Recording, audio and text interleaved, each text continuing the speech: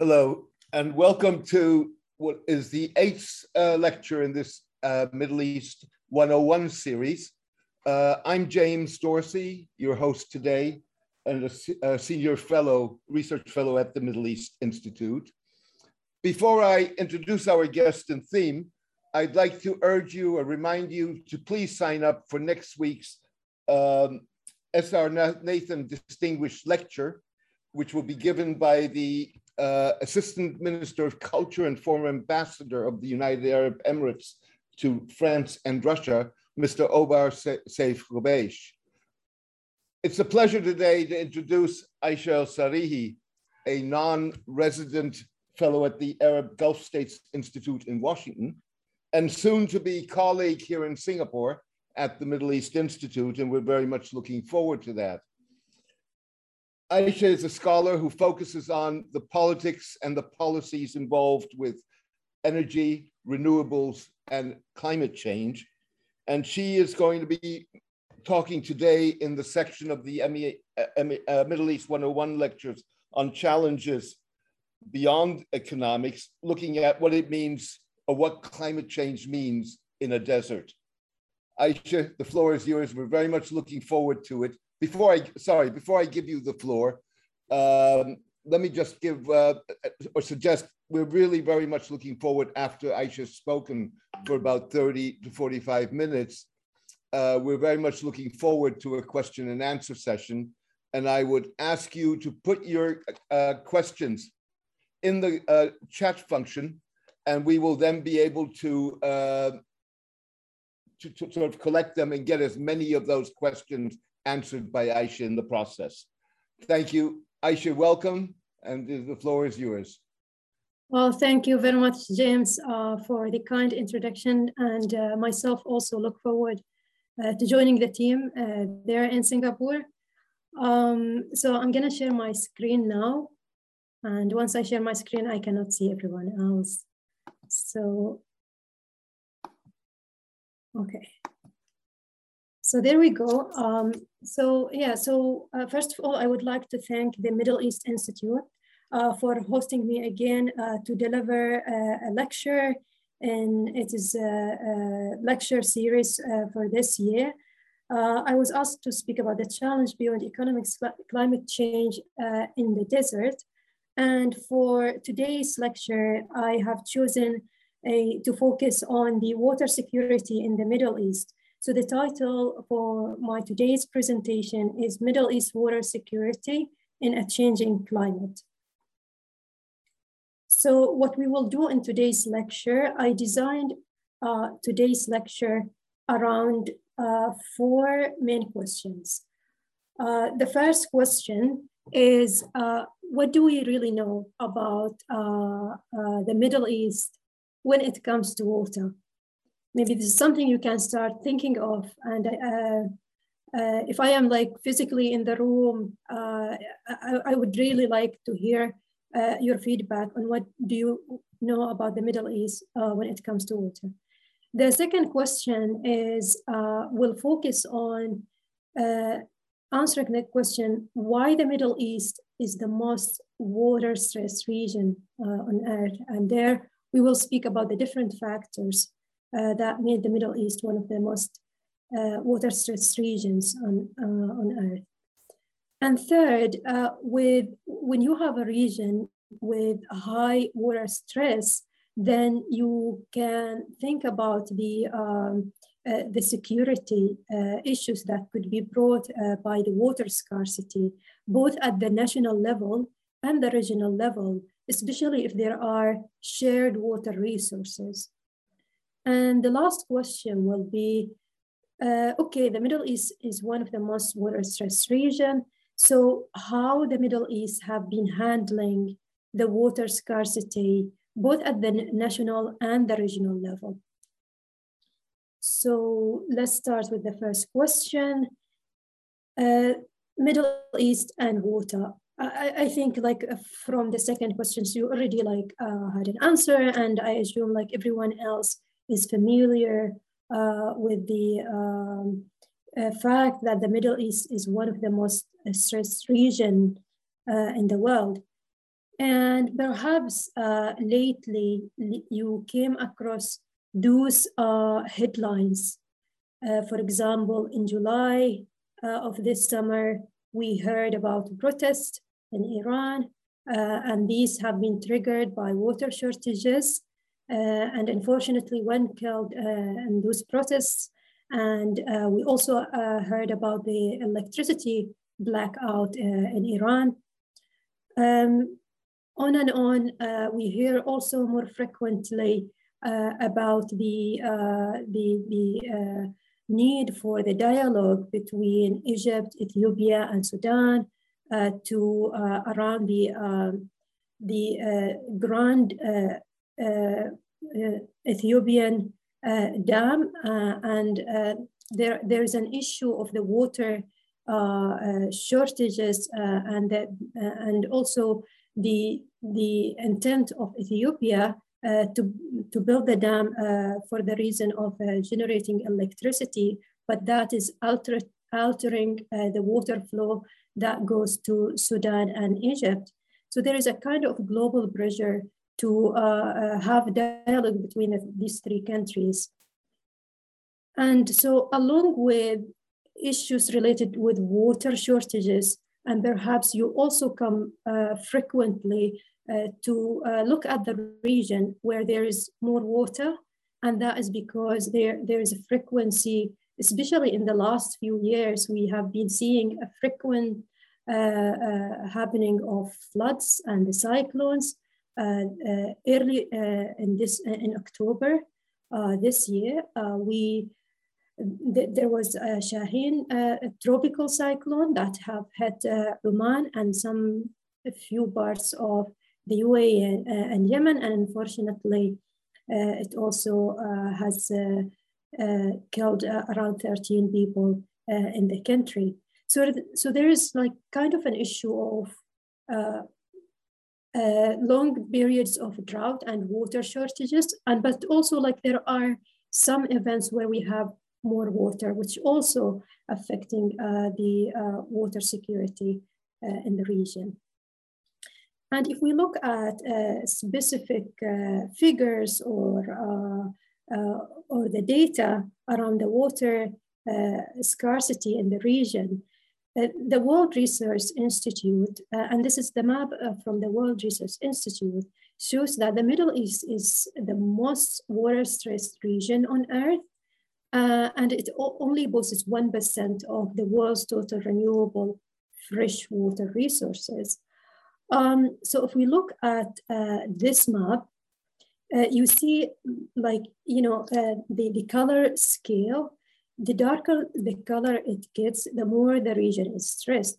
So if you look at the Middle East and North Africa, you can see the color is between gray and pretty much on red, which shows how stressed the region is in terms of water. And by the water stress, we mean the ratio of water withdrawal compared to the available resources, either in terms of groundwater or surface water. So another figures that we have also when it comes to the water scarcity in the Middle East, you can also look at the per capita availability of water resources. And here you can see for almost all the Middle East countries, the availability of water resources per capita is something 5 to 6 times less the world average, which is around 6,000 cubic meter per year. And the World Resource Institute have shown that 18 out of 22 Arab states are below the renewable water resource scarcity annual threshold of 1,000 cubic meter per capita per year. And it's also like 13 out of 22 Arab states are below the absolute water scarcity threshold of 500 cubic meter per capita per year, as we can see from the figure. That said, and despite these facts and the fact that the Middle East is one of the most stressed, water stressed region in the world, actually, there are some also positive news here that 90% of the population actually have access to safe drinking water in the region. Before moving to the next slide, I also would like one insight that I want you to take from this figure is that if we look at the per capita income or GDP across the MENA region, we can see that the MENA countries, they share a common challenge in terms of the water. There is water shortages across the region. However, the Middle East countries differentiate in terms of the per capita income. And interestingly, the higher the water stress the country is, the higher the per capita income. And so when we move on in the lecture today, we will see how different MENA countries have responded to the water stress in different ways, and how the economic conditions have helped in having different ways in responding to water scarcity. Here, I just wanted to show you where the water comes from in the Middle East. So if we look at the figure on the left, we can see that surface water is the major source of water in the region. It accounts for 58%. Groundwater for around is the second source of water, and it accounts for 30%. And then, although there is a lot of or a growth in terms of the desalination across the region to create an additional source of water, at the moment it only accounts for 2%. And then if we ask also about how about the wastewater reuse, there is a progress in treating wastewater and reusing it, but at the moment it only accounts for 1%. In terms of the sectoral water use in the Middle East, again, here we have the agriculture sector is the major consumer of water in the region, and that is followed by the domestic sector, and thirdly by the industrial sector. Here, what I wanted to show is that although the Middle East countries have similarities in their water resources and also consumption, but they are also differentiated in terms of what sectors are, in terms of the amount of the water use per sector. And here I put a highlight on the Gulf countries. So for example, if you look at Bahrain, Kuwait, and Qatar, you see that the municipal sector is the major consumer of water. But if you look at Oman, KSA, and UAE, the agriculture sector is the major consumer of water. And having this in mind, you will see later on that different countries will have different strategies in rationalizing the use of water and having different policies on how to respond to the water scarcity. So now moving on to the second question, which is why the Middle East is the most water-stressed region on Earth. Well, the Middle East is the first factor actually is the Middle East have arid climate conditions. And with arid climate conditions, you have high temperatures already, and then you have low levels of rainfall per year. And this is one of the major reasons on why the Middle East is the most stressed region on Earth. Apart from that, also there is a growing demand for water in the Middle East. And there are different factors that leads to this growth in demand for water, including the population growth. So if we look at the figure on the right of the screen, the upper figure on the right, you can see the growth of the population in the Middle East between 1960 and 2020. In 2020, the population is almost 5 times the total population in 1960. Also, there's a general expansion in industrialization and urbanization in the region. So these are some of the major factors that leads to a growing demand for water. Another factor is although we do have a water scarcity issue in the region, there is inefficient use of water in the Middle East. And this comes from or stems from, we have seen that the agriculture sector, for example, is a major consumer of water in the region, but unfortunately there is low irrigation efficiency. And there aren't enough incentives for the people to conserve water. For example, the water tariffs in the region are either very low or zero tariffs. So there isn't much of incentives for the people to conserve or rationalize the use of water.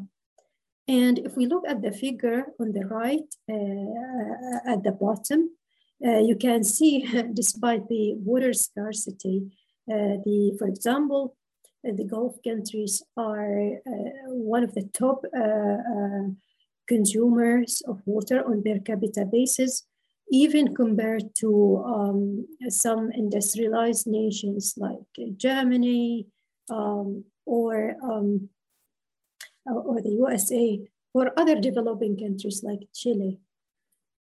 Another factor that also leads to high consumption of water is the poor water governance and management. Although this is not the case in all countries, but some countries suffer from poor water governance and management. And this is why we have seen protests in some countries, like in Iran, for example. And then another factor also is the conflict and occupation. We know that some countries in the region are under occupation, and that gives these countries a low control on their own water resources, and they need, and without a proper collaboration with the occupant, they have difficulties in accessing water resources. Last but not least, we do have climate change as well. Climate change is going to exacerbate and put an additional pressure on the water resources, and an additional factor to what has been already mentioned. And I'm going in the next 2 slides to highlight a little bit more on how the climate change is affecting the region and exacerbating the issue of the water scarcity. So most of the models that project the temperature across the region, they suggest that there would be the temperature across the region will continue to rise until the end of the century. And if we have a moderate case scenario, the temperature could rise to 1.5 to 2.3 degrees Celsius by the end of the century. And this is the prediction of the model that we see on the top.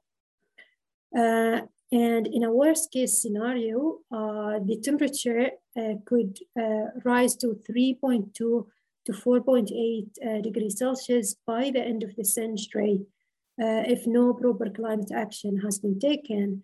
And you can see how the color is gradually getting into red the more we go forward towards the end of the century. So the rise in the temperature is one of the reasons. And then also climate models suggest that the precipitation or the average monthly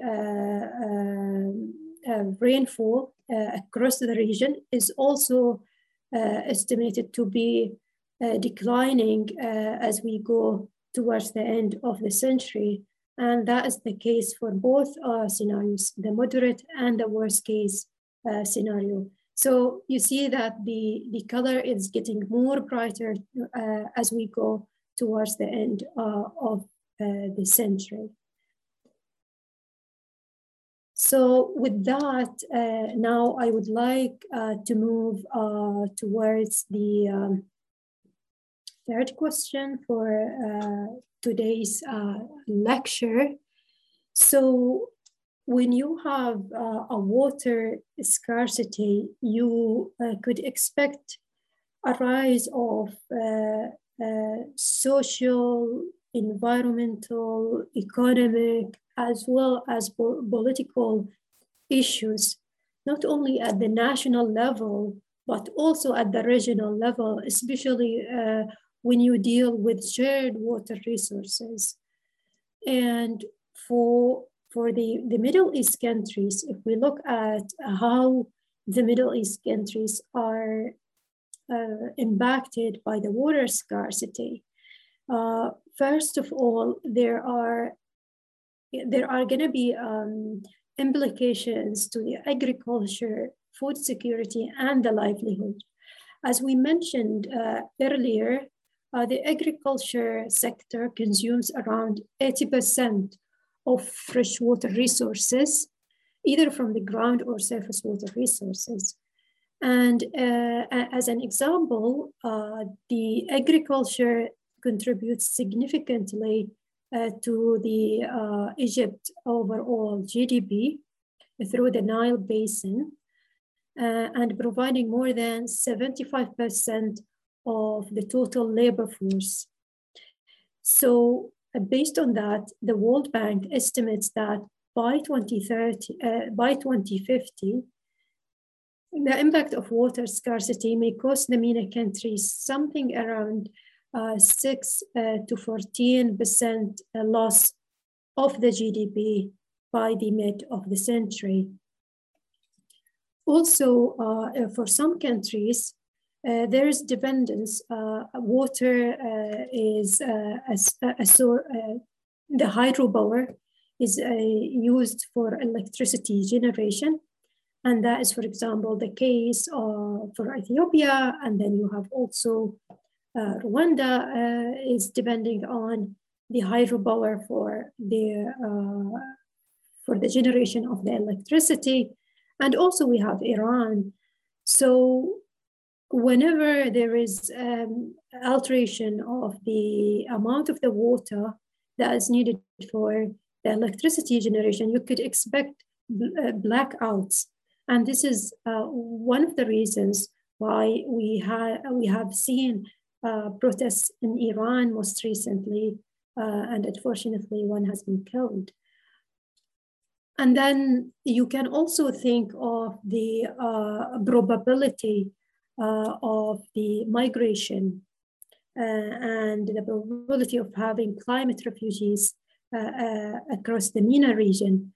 So again, since the agriculture for some country is a major source of income, if you cut the water resources in there, you can expect the migration of the people from the rural areas where the agriculture sector is more active to urban areas, and this is going to put further pressure on the cities across the MENA region. At the moment, around more than half of the population in the Middle East are actually concentrated or live in cities. And with further migration, we would put more pressure on the water resources in the cities. So, and also as a matter of fact, the Arab region hosts about 41% of the world's internally displaced people. And for the case of Syria, for example, in 2016, more than 6.3 million people have endured multiple displacement.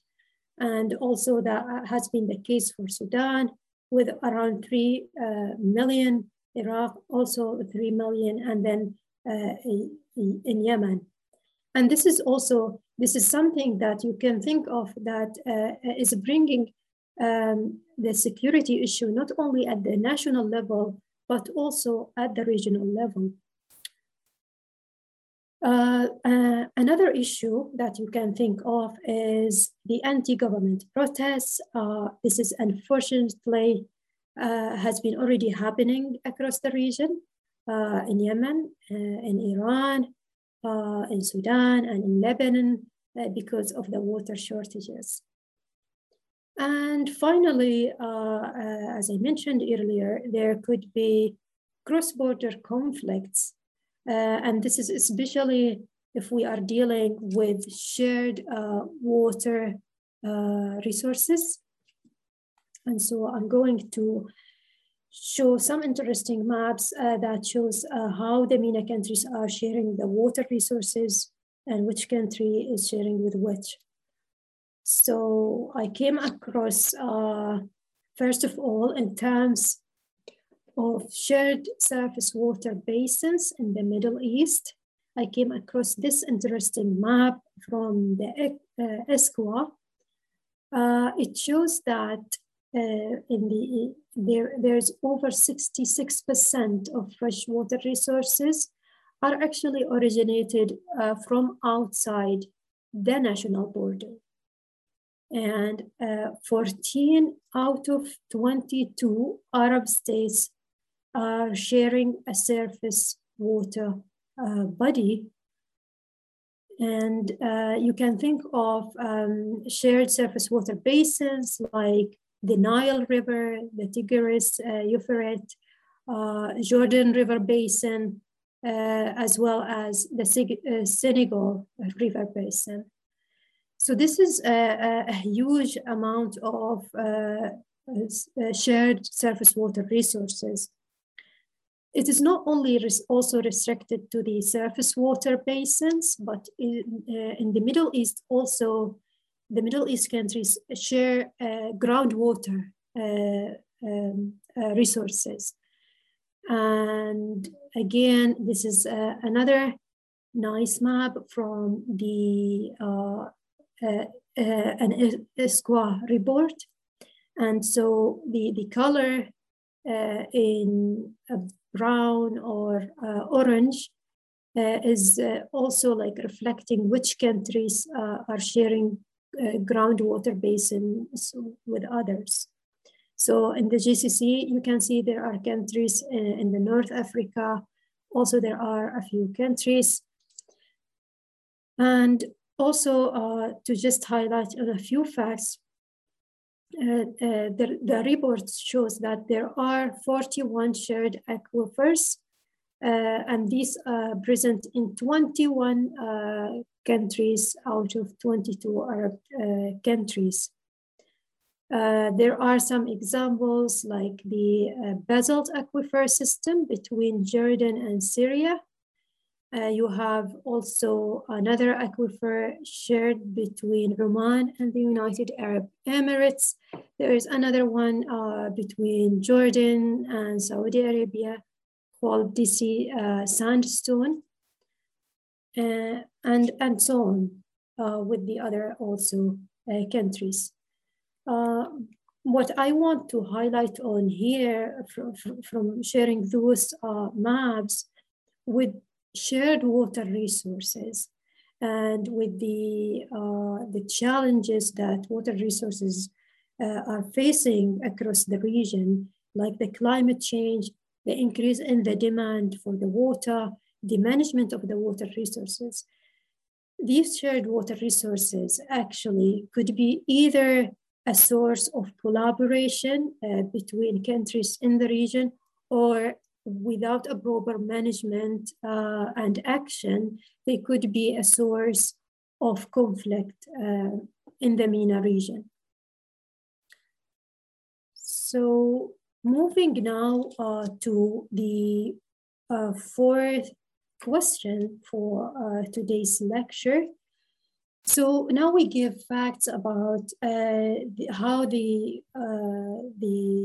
about the water scarcity in the region and the sources and the pressure that the MENA region is facing and exacerbating the issue of the water scarcity, and also this idea about shared water resources. I now would like to share with you on how the Middle East countries have been handling the water scarcity. Because as I mentioned earlier, 90% of the population are actually having access to safe drinking water. So let's also have other facts about how the region has been dealing with the water scarcity. So one of the solutions that the region is adopting is water desalination. And the Middle East alone is actually hosting the majority of desalination capacity in the world, with around 48 to 50%. And that is followed by America, Asia, Europe, and Africa. So the Middle East accounts for 90% of the fossil fuel thermal desalination globally. And it is in here led by the UAE and Saudi Arabia. And according to the International Energy Agency, it estimates the water desalination in the region could increase 14-fold by 2040. Using and there is a growing use of the reverse osmosis as a technology that relies on electricity for the water desalination. So although the water desalination accounts for almost, as we have seen earlier, 2% of total water resources in the region, but it is growing significantly in the region. Another solution, which is has a great potential for creating an additional water supply in the region, is the wastewater reuse. So there is a lot of progress across the MENA countries in treating the wastewater. And about 82% of the region wastewater is unfortunately is not reused, but there is an 84% reuse of wastewater, especially in the Gulf Cooperation Council. So for example, in Oman, it's around 78%. For Kuwait, it's around 100%. So again, you can see the adoption of desalination and then the wastewater treatment, although it happens across the MENA countries, but you can see more progress in the GCC countries. And that is mainly because of the high GDP income for those groups. And also, as a matter of fact, 11 out of 22 Arab states have adopted legislations that permit the use of treated wastewater. But again, as a reminder, wastewater reuse is accounting for only 1% of the total water supply in the region. Speaking about the shared water resources, there are also the countries across the region are aware of the issues and the challenges that are associated with shared water resources. And the acknowledgement of this fact has been there since 1985, for example, for the GCC, the Gulf Cooperation Council, which has established a ministerial water and electricity cooperation committee in 1985, and this committee focused on managing all sources and use of water resources and development of legislations that could serve the GCC countries. Also, the GCC has established a unified water strategy and implementation plan, which has been approved in 2016. And this plan is expected to be implemented between 2016 until the 2035. Also, the League of the Arab States in 2009 has established the Arab Ministerial Water Council that aims to boost cooperation efforts across the Arab countries and to combat the water challenges and security in the region. And then also you have the intervention from the ESCWA with the establishment of the Committee on Water Resources in 1995. And then you have also another regional governance entity, which is MIDRC, the Middle East Desalination Research Center, which has been established in 1996 and which is currently located in Muscat in Oman. And the main mandate of it is to enhance the research, the training, and the innovation and the collaboration between countries to improve the knowledge transfer and technology transfer between the Middle East countries and to especially in the area of the water desalination. And this is just to say, this is not an exhaustive list on the different governmental entities that are engaged in the enhancing the cooperation between the Middle East countries. And here I put a reference which I really find useful if you want to read more about the regional water governance and cooperation in the Arab region. And then also here I would like to also bring some insights on the how some of the Arab countries have been, developing joint agreements, formally, informally, or even in terms of developing technical committees between each other to enhance their cooperation and the governance of their shared water resources. You have, for example, there is a joint authority between Egypt and Libya. You have a joint technical committee between Iraq and Syria, and a joint commission, for example, between Lebanon and Syria. And these have been established way back in the, for example, 1959 for between Egypt and Sudan. But here I want to also highlight that although there are some bilateral cooperation between countries, unfortunately for shared water resources, it is better to have a basin-wide agreements, which at the moment is not the case. It is either unilateral or bilateral agreements. And also for the shared water resources, you need to think about the changes in the flow of the water. And especially there are the effects, for example, of the climate change. And so those also kind of joint agreements needs to be revisited from time to time. And this is why we do see ongoing issues between countries around the shared water resources.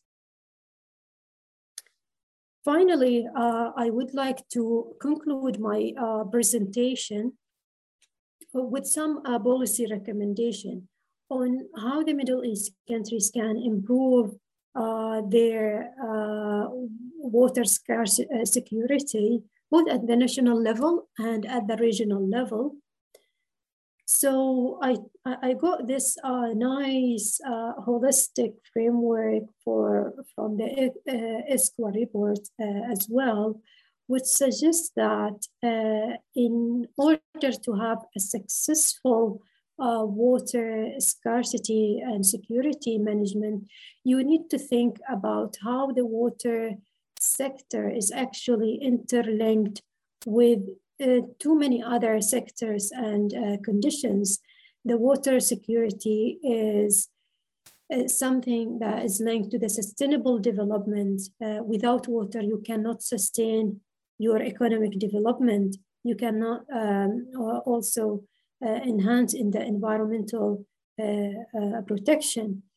Water resources are also linked to the human rights. Everyone has the right to have access to safe water resources. And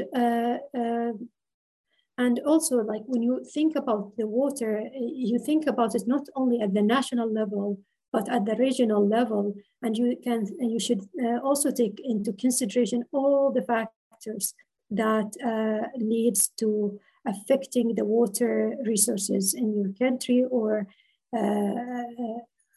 regionally, including the impacts of the climate change.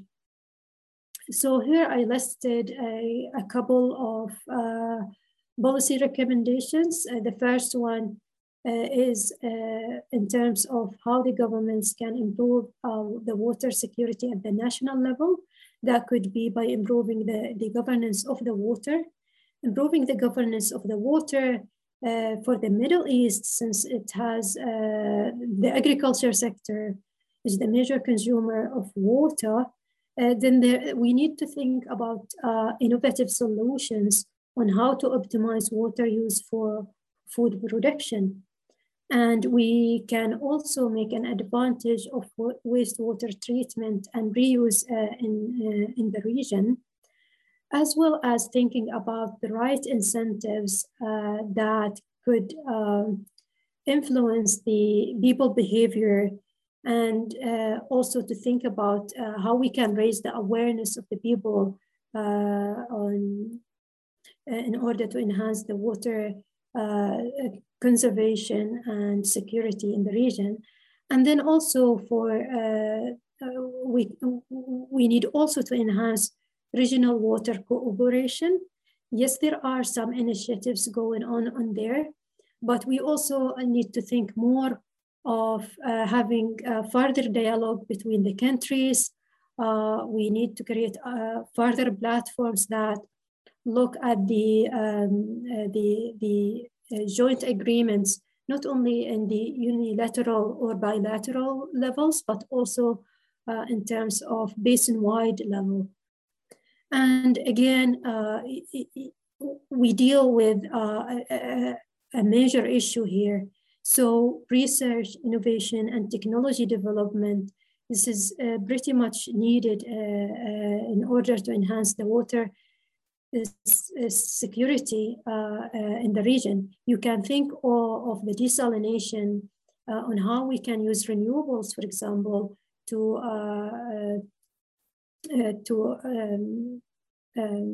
create water from the desalination. And then also there is a need for the capacity buildings.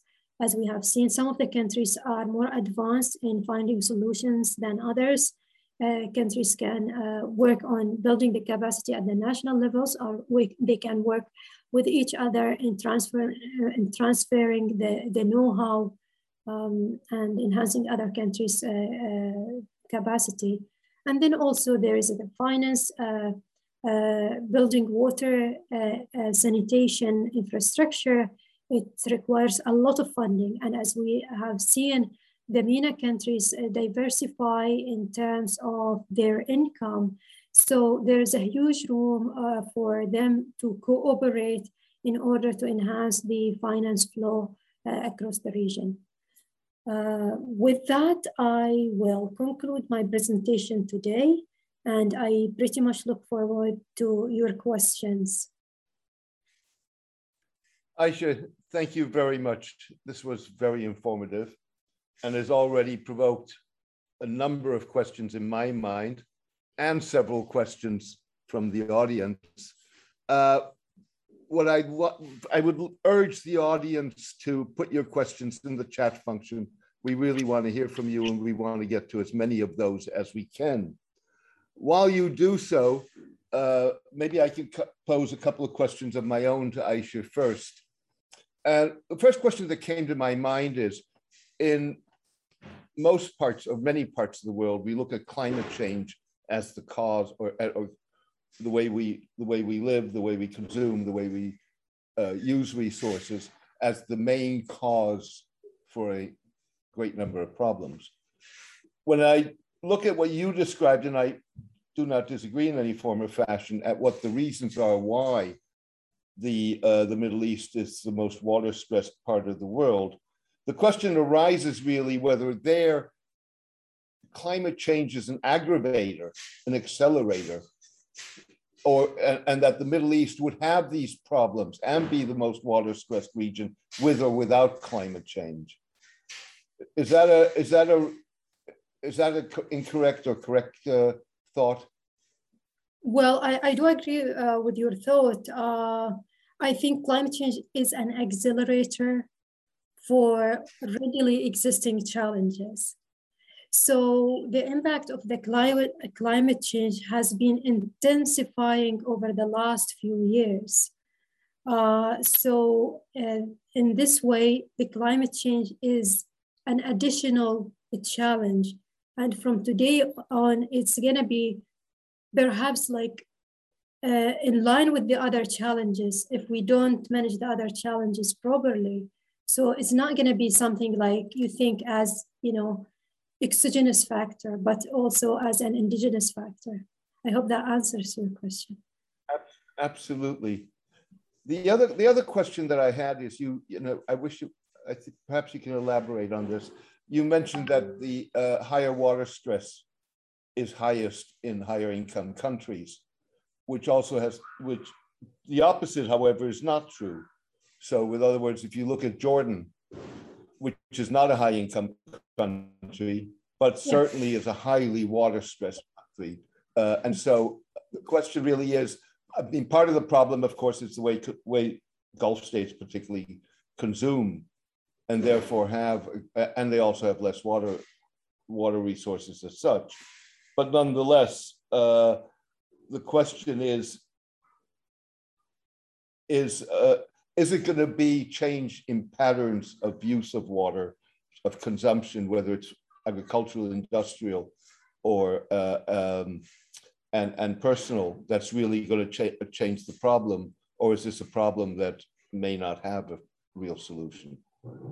Well, yeah, so in terms of the consumption of the water and the change in the behavior, we wouldn't see any changes if we don't have the right incentives to put a pressure for the industry, for example, for the agriculture, and also at the individual level.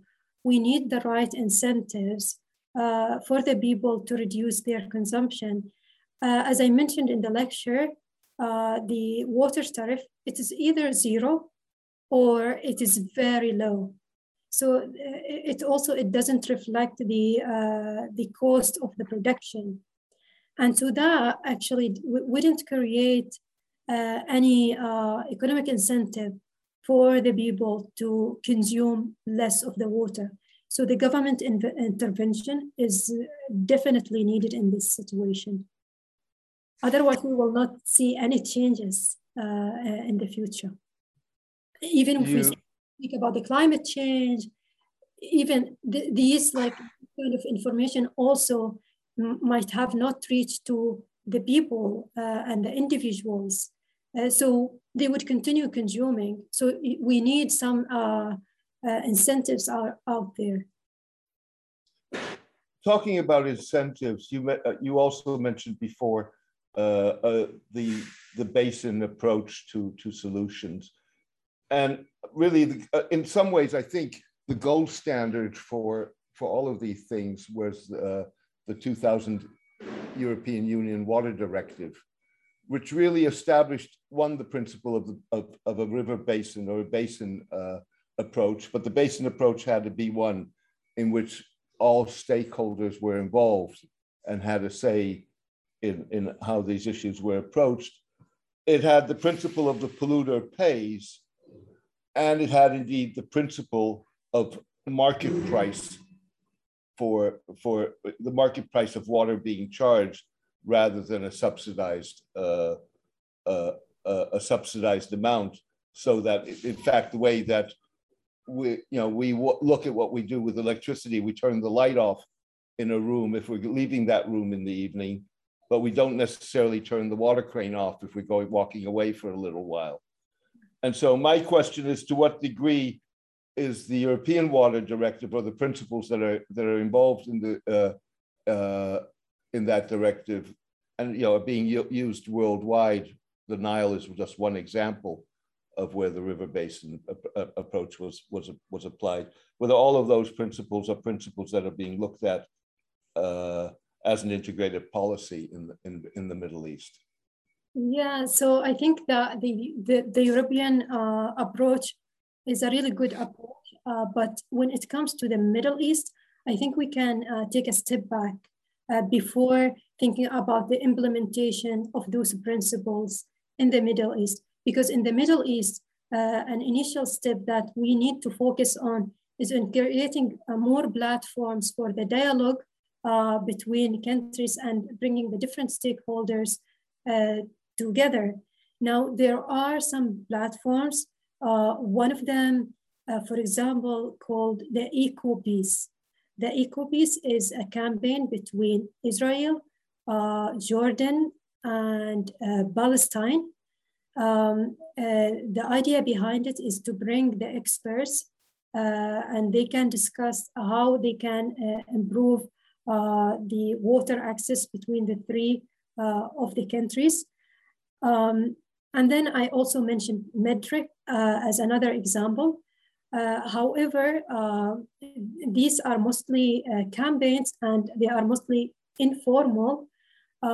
For the Middle East, we need more of those formal platforms that bring countries together.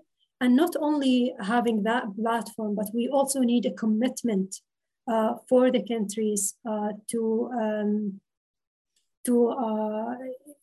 stick with those commitments. And also, there needs also a continuous follow-up on the agreements that the country established between each other, because if the water demand continue and with the impacts of the climate change, you can see changes in the flow of the water.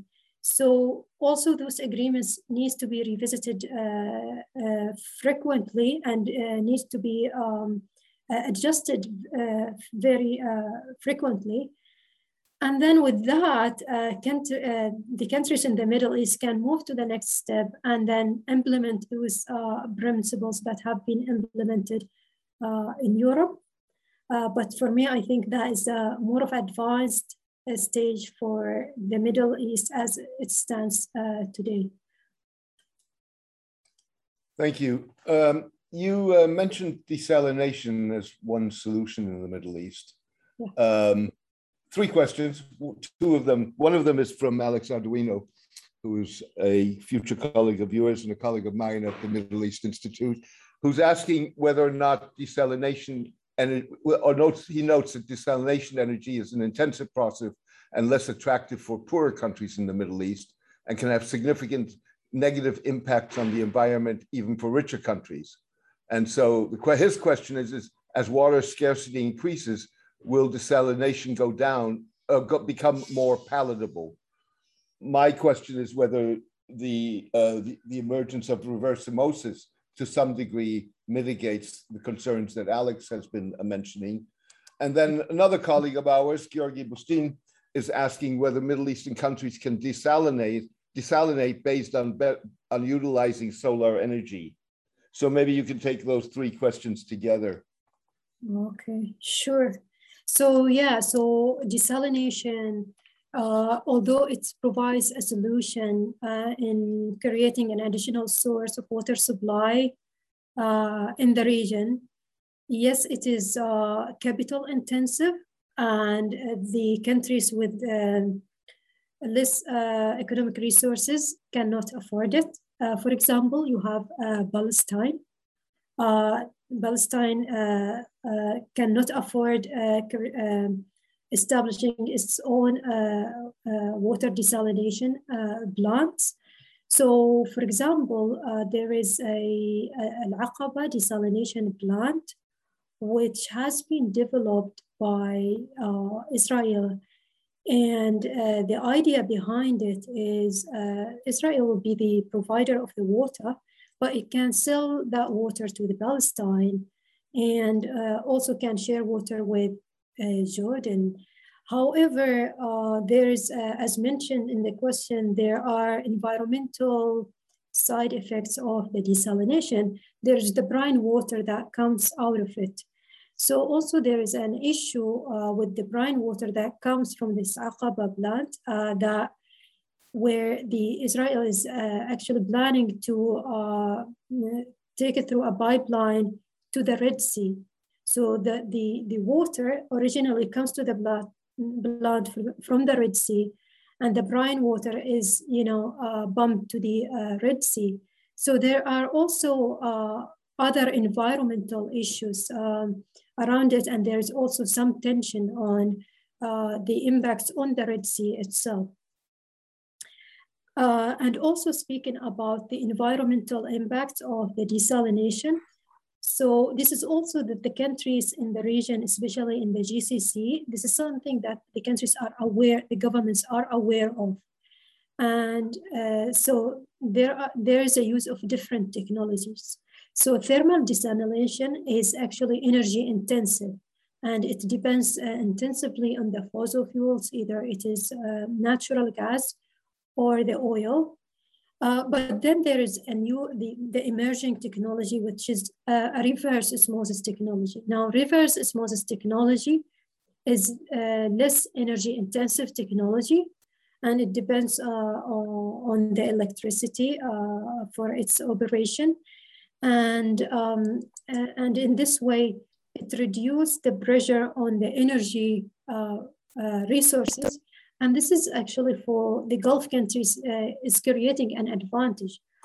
So in the Gulf countries, in the future, their future plans and contracts for the water desalination, they aim to use more of reverse osmosis technology rather than focusing on the conventional way. And that brings an additional advantage, which is we can save the energy. Instead of using it for desalination, we can save it and either use it for other economic development within the country, or we can export it in the international market. In terms of the use of the solar energy, this is also, I wouldn't say that the countries in the Middle East are not aware of. There are some pilot projects. There is research on the use of the renewable energy to run the desalination plants. But at the moment, it's merely at the pilot stage, but it would really help in reducing the emissions that comes from the desalination. And so, yeah, so I hope this answers the three questions that I had. Thank you. I just want to note, and correct me if I'm wrong, that Oman hosts what is the oldest formal cooperation between the Arab states and Israel, I think, created as a result of the Madrid peace process in the 1990s, which is the Middle East Desalination Research Center in Oman. Is that correct? Well, that's correct. And yeah, I listed it as metric. So yeah, I used the shortcut. So yeah, it's been there. They are doing a lot of work on, in advancing the research on the water desalination.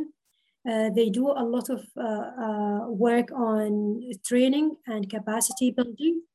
And they try also to create platforms for the dialogue between the Arab countries, so they can bring the experts who can think about the solutions that enhance the cooperation between the countries, especially in the area of the water desalination. So yeah, absolutely, you are right. Thank you.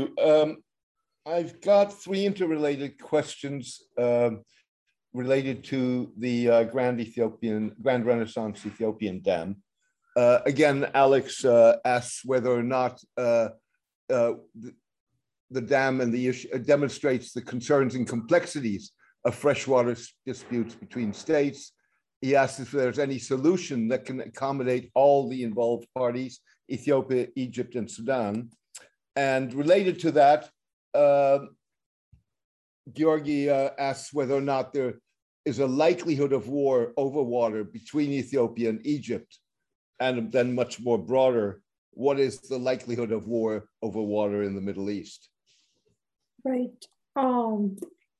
Yeah, so in terms of the GERD, the Grand Ethiopian Resilience Dam, I think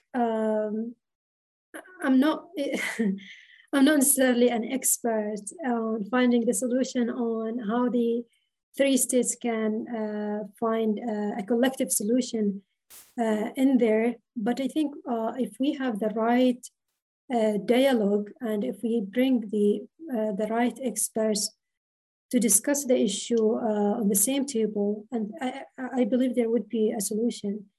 In terms of the likely of wars that could happen between countries over the scarce water resources, I would say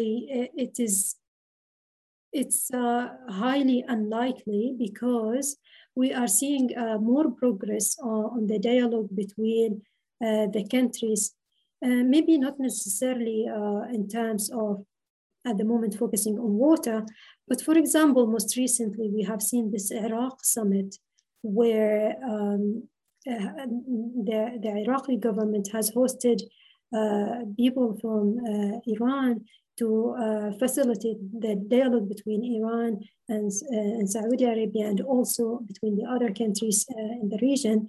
So, and also with the international pressure for the Middle East countries to be diligent and to be also having the right dialogue in between each other, I think having war and conflict is highly unlikely. Thank you. Coming back to desalination for a moment, Asif Shuja, another colleague of ours here at the Middle East Institute, asks whether Israel's integration into the Middle East will be further facilitated, or whether desalination will be a major strategic factor in its integration in the Middle East, given the fact that Israel's expertise in desalination, as well as wastewater recycling, is among the best in the world. Okay, so I think desalination perhaps, if we speak about Israel and the Gulf Arab states, both like the Israel and the GCC countries have been pioneers on adopting the desalination technologies. So perhaps between the GCC and Israel, it's not going to be the major driver for the integration. But if we speak about Israel and other Middle East countries like Jordan, Palestine, and the high know-how of the water desalination in Israel, that could be a major driver for the integration between Israel and other Middle East countries, because other countries like Jordan, they can or Palestine, they cannot afford the capital cost of desalination plants, and also with the right incentives, there could be a share of the water supply that comes from Israeli water desalination. Thank you. Georgi again asks, given that with the pandemic-related slowdowns, both in transportation, aviation particularly, but also highway traffic, as well as industrial slowdowns, whether that has had a measurable positive effect on the environment in the Middle East. And I would add to that question that if that is the case, are there lessons to be learned? Well, yes, certainly. If we also specifically because of there was a decline on the use of transportation, especially during the lockdown times. There is Mohammed bin Rashid Center, which measures the air pollution.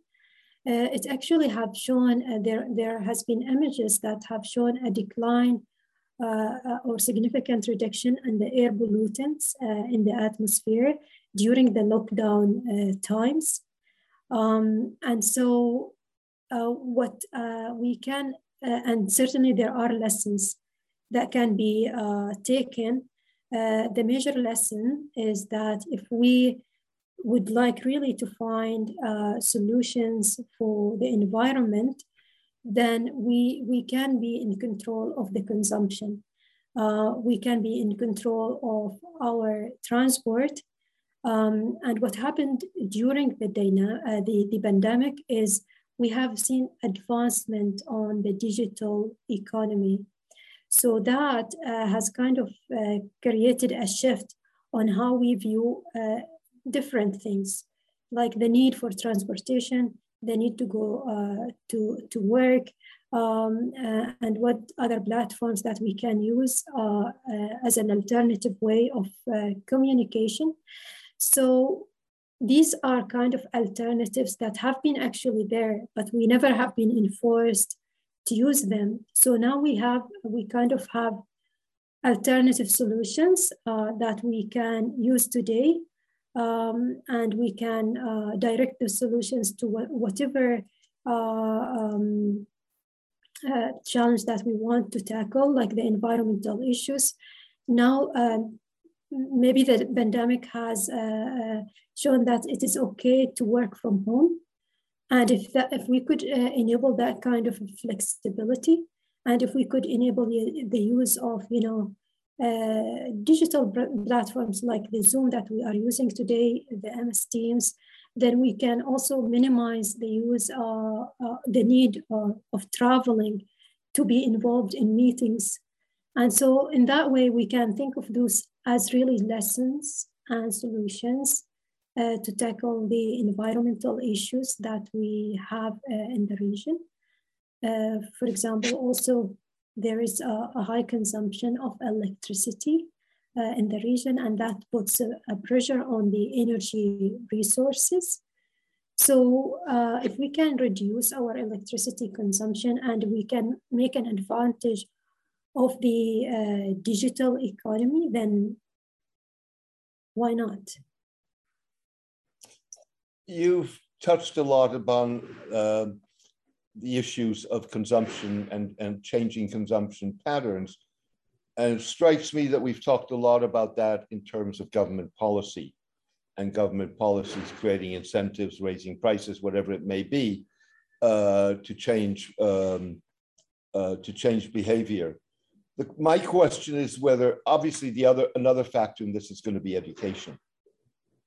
But beyond education, my question is whether concepts like eco-Islam, so bottom-up approaches, whether you see those as being major contributors or not. Yeah, certainly.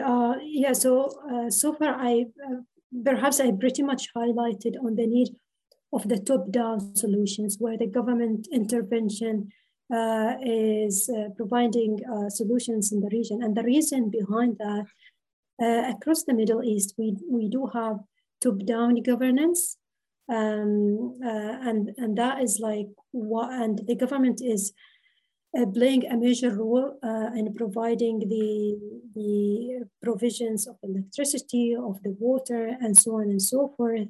So for that specific reason, the government intervention is likely to be providing a major solution for those kind of issues.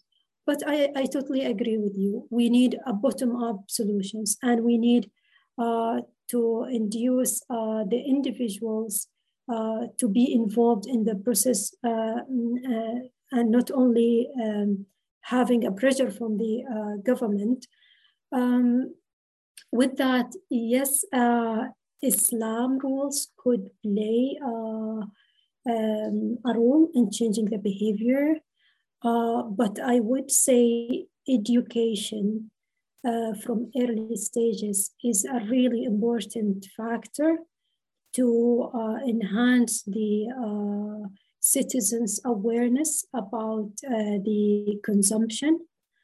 However, I would say if we don't have economic incentives, perhaps the education and the Islamic beliefs could be secondary factors that could take us to the desired solutions in terms of the water management.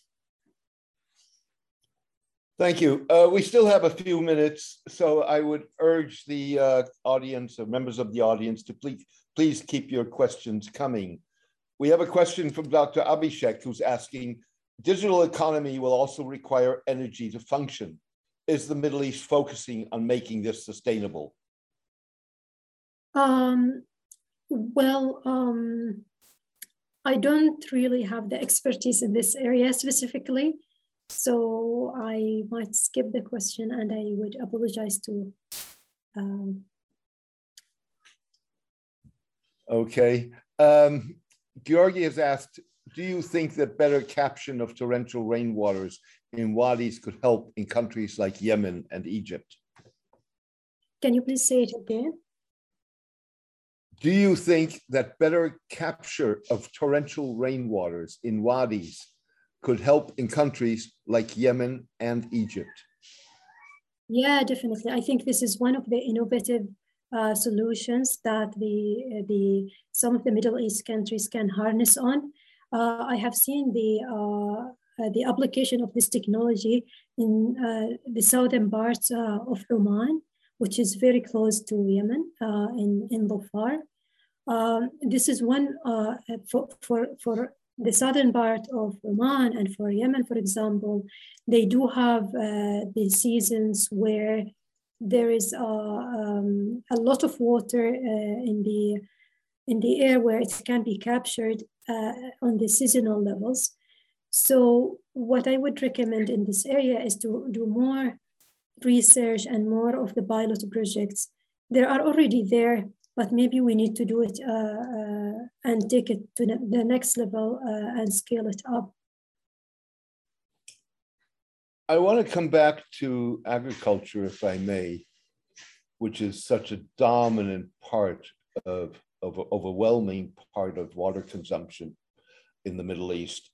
And I think the question is twofold. One, how much does this have to do with farming methods and the need to upgrade and modernize, whatever you want to call it, the way agriculture is done in the Middle East? And the other question about it is viability. So if we go back a number of years, you had a Saudi Arabia that was aiming to be self-sufficient in wheat, and then from one day to the other decided that it wasn't going to produce wheat. Yeah. It was going to import it. And so you have the question of, on the one hand, the efficiency of production and methods of production, but you also, on the other hand, have the issues of food sustainability and food security, and what is viable and what is not viable. Yeah, certainly. Well, for the Middle East, I think when we speak about the optimization of water use in the agriculture, we need very innovative solutions in this area uh, because you know that we have seen that it is the most water stress areas, regions in the world. So it is not an issue that has not been tackled at all in the region. There is the advancements of the irrigation technologies that can use water more efficiently. There is also the raise of the awareness on what crops that can be used that can adapt to the harsh environment in the region. And the government has the intervention to, you know, prevent the planting of crops that are of high use of water. And also they are creating the incentives for the farmers in order for them to use the crops that are of less water use. I know, for example, here in Saudi Arabia, the government has banned the planting of palm trees in the new parks because the palm trees are consuming a lot of water, and we are in a very stressed water stress region.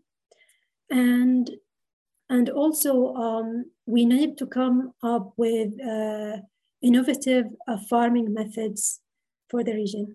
I know for the UAE, for example, what they are doing, they are trying to adopt this technology, which enhance the vertical farming, where you can have, you know, greenhouse gas, greenhouses to create the vertical farming. So this is also, and we need to also dedicate further research and innovation in this area to come up with the solutions that enhance the food security in the region. In terms of the viability, yes, also the region cannot afford the trial and the error when it comes to the use of the water. Yes, Saudi Arabia had the experience where they actually, the idea was to enhance the food security in the country. And it gave the incentives for the farmers to plant the wheat. But after a while, the government has realized that has put a lot of pressure on the water resources. So then the government have decided to stop the wheat planting in the country. And so what I want to say here in terms of the viability, I think holistic and strategic studies are really needed when we think about the solutions that fits to the specific conditions of the Middle East. Thank you. Samantha wants to thank you for your very informative talk and says that in her opinion, or in your opinion, she wants to know how effective are the current cooperation plans among the various Middle Eastern countries in combating water scarcity and climate change, even if the progress, and whether progress is slow but steady, and whether they are likely to meet their the goals that they have set for themselves. Well, I would say, so thank you very much, Samantha. I would say there is a progress. Yes, at least we do have an readily existing platforms between some of the Middle East countries. However, we still see the issues are out there. For example, we still see the issue between Ethiopia, Sudan, and Egypt. We see the issue between Iraq and Iran. Also the issue between, you know, Palestine and Israel. So what we need to put more efforts to enable further cooperation between the Middle East countries. And not only that, we need also commitments. So as I mentioned earlier, although these platforms do exist, they are, most of them are informal. And so we need to take them to the next level, make them formal. And not only that, we need also to make the commitment and periodic follow-up. So, and the climate change issue is, it is a good point to mention it here. Actually, the climate change issue is not necessarily integrated in the discussions around the water and the regional water management in the Middle East. So this is something that we also need to consider in here. So I think I would say there is a progress, but it's not pretty much steady. And to get to the desired goals, we need to do more efforts in this area. You talked about cooperation platforms. Does the GCC, the Gulf Cooperation Council, at this point have the will or the ability to create those kind of platforms? Well, the GCC region actually has established a ministerial water and electricity cooperation committee in 1985. And so the GCC is aware of the importance of cooperation. And that is also mainly because some of the GCC countries, they share groundwater basins. Example that Oman share a groundwater basin with the UAE. And then also the GCC has established a unified water strategy and implementation, a plan, which aims to implement this plan between 2016 and 2035.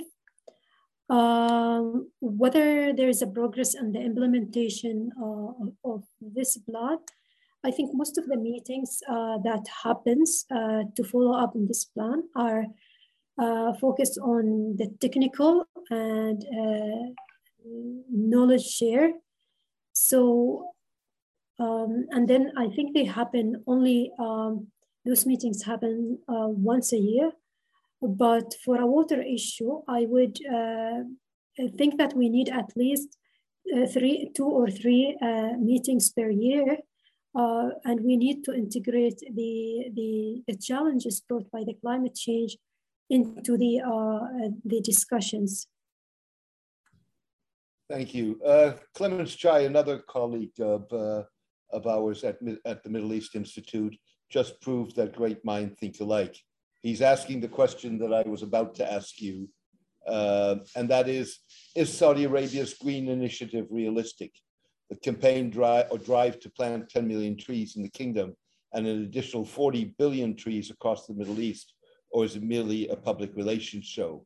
What are the challenges to such a massive reforestation program? Right. So what we are going to expect by the end of this week, on the 23rd of October, there is the Middle East Green Initiative Summit, where the official people from the government will come and speak about how the country is going to implement this initiative on the ground. Now, yes, I totally agree that implementation of this of such an initiative with this scale is bringing too many questions around the challenges that on how we are going to implement it. You know, because there's the water supply issue, where the water will come from. I still don't have an answer for that. And then what type of trees that are going to be planted. But from readily existing initiatives, actually there is a Green Riyadh initiative, which has been unfolding, and this was part of Vision 2030 and the NTP, the National Transformation Program, which aims to also transform many areas in Riyadh into green areas.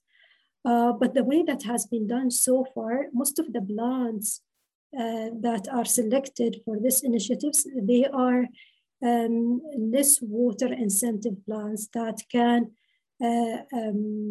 adapt to the harsh and the desert environment here in the kingdom. And I would imagine for the Middle East Green Initiatives, that would be a case.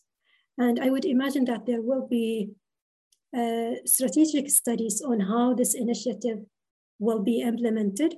But like everyone else, I also pretty much look forward to the summit by the end of this week, so we can hear more from the officials.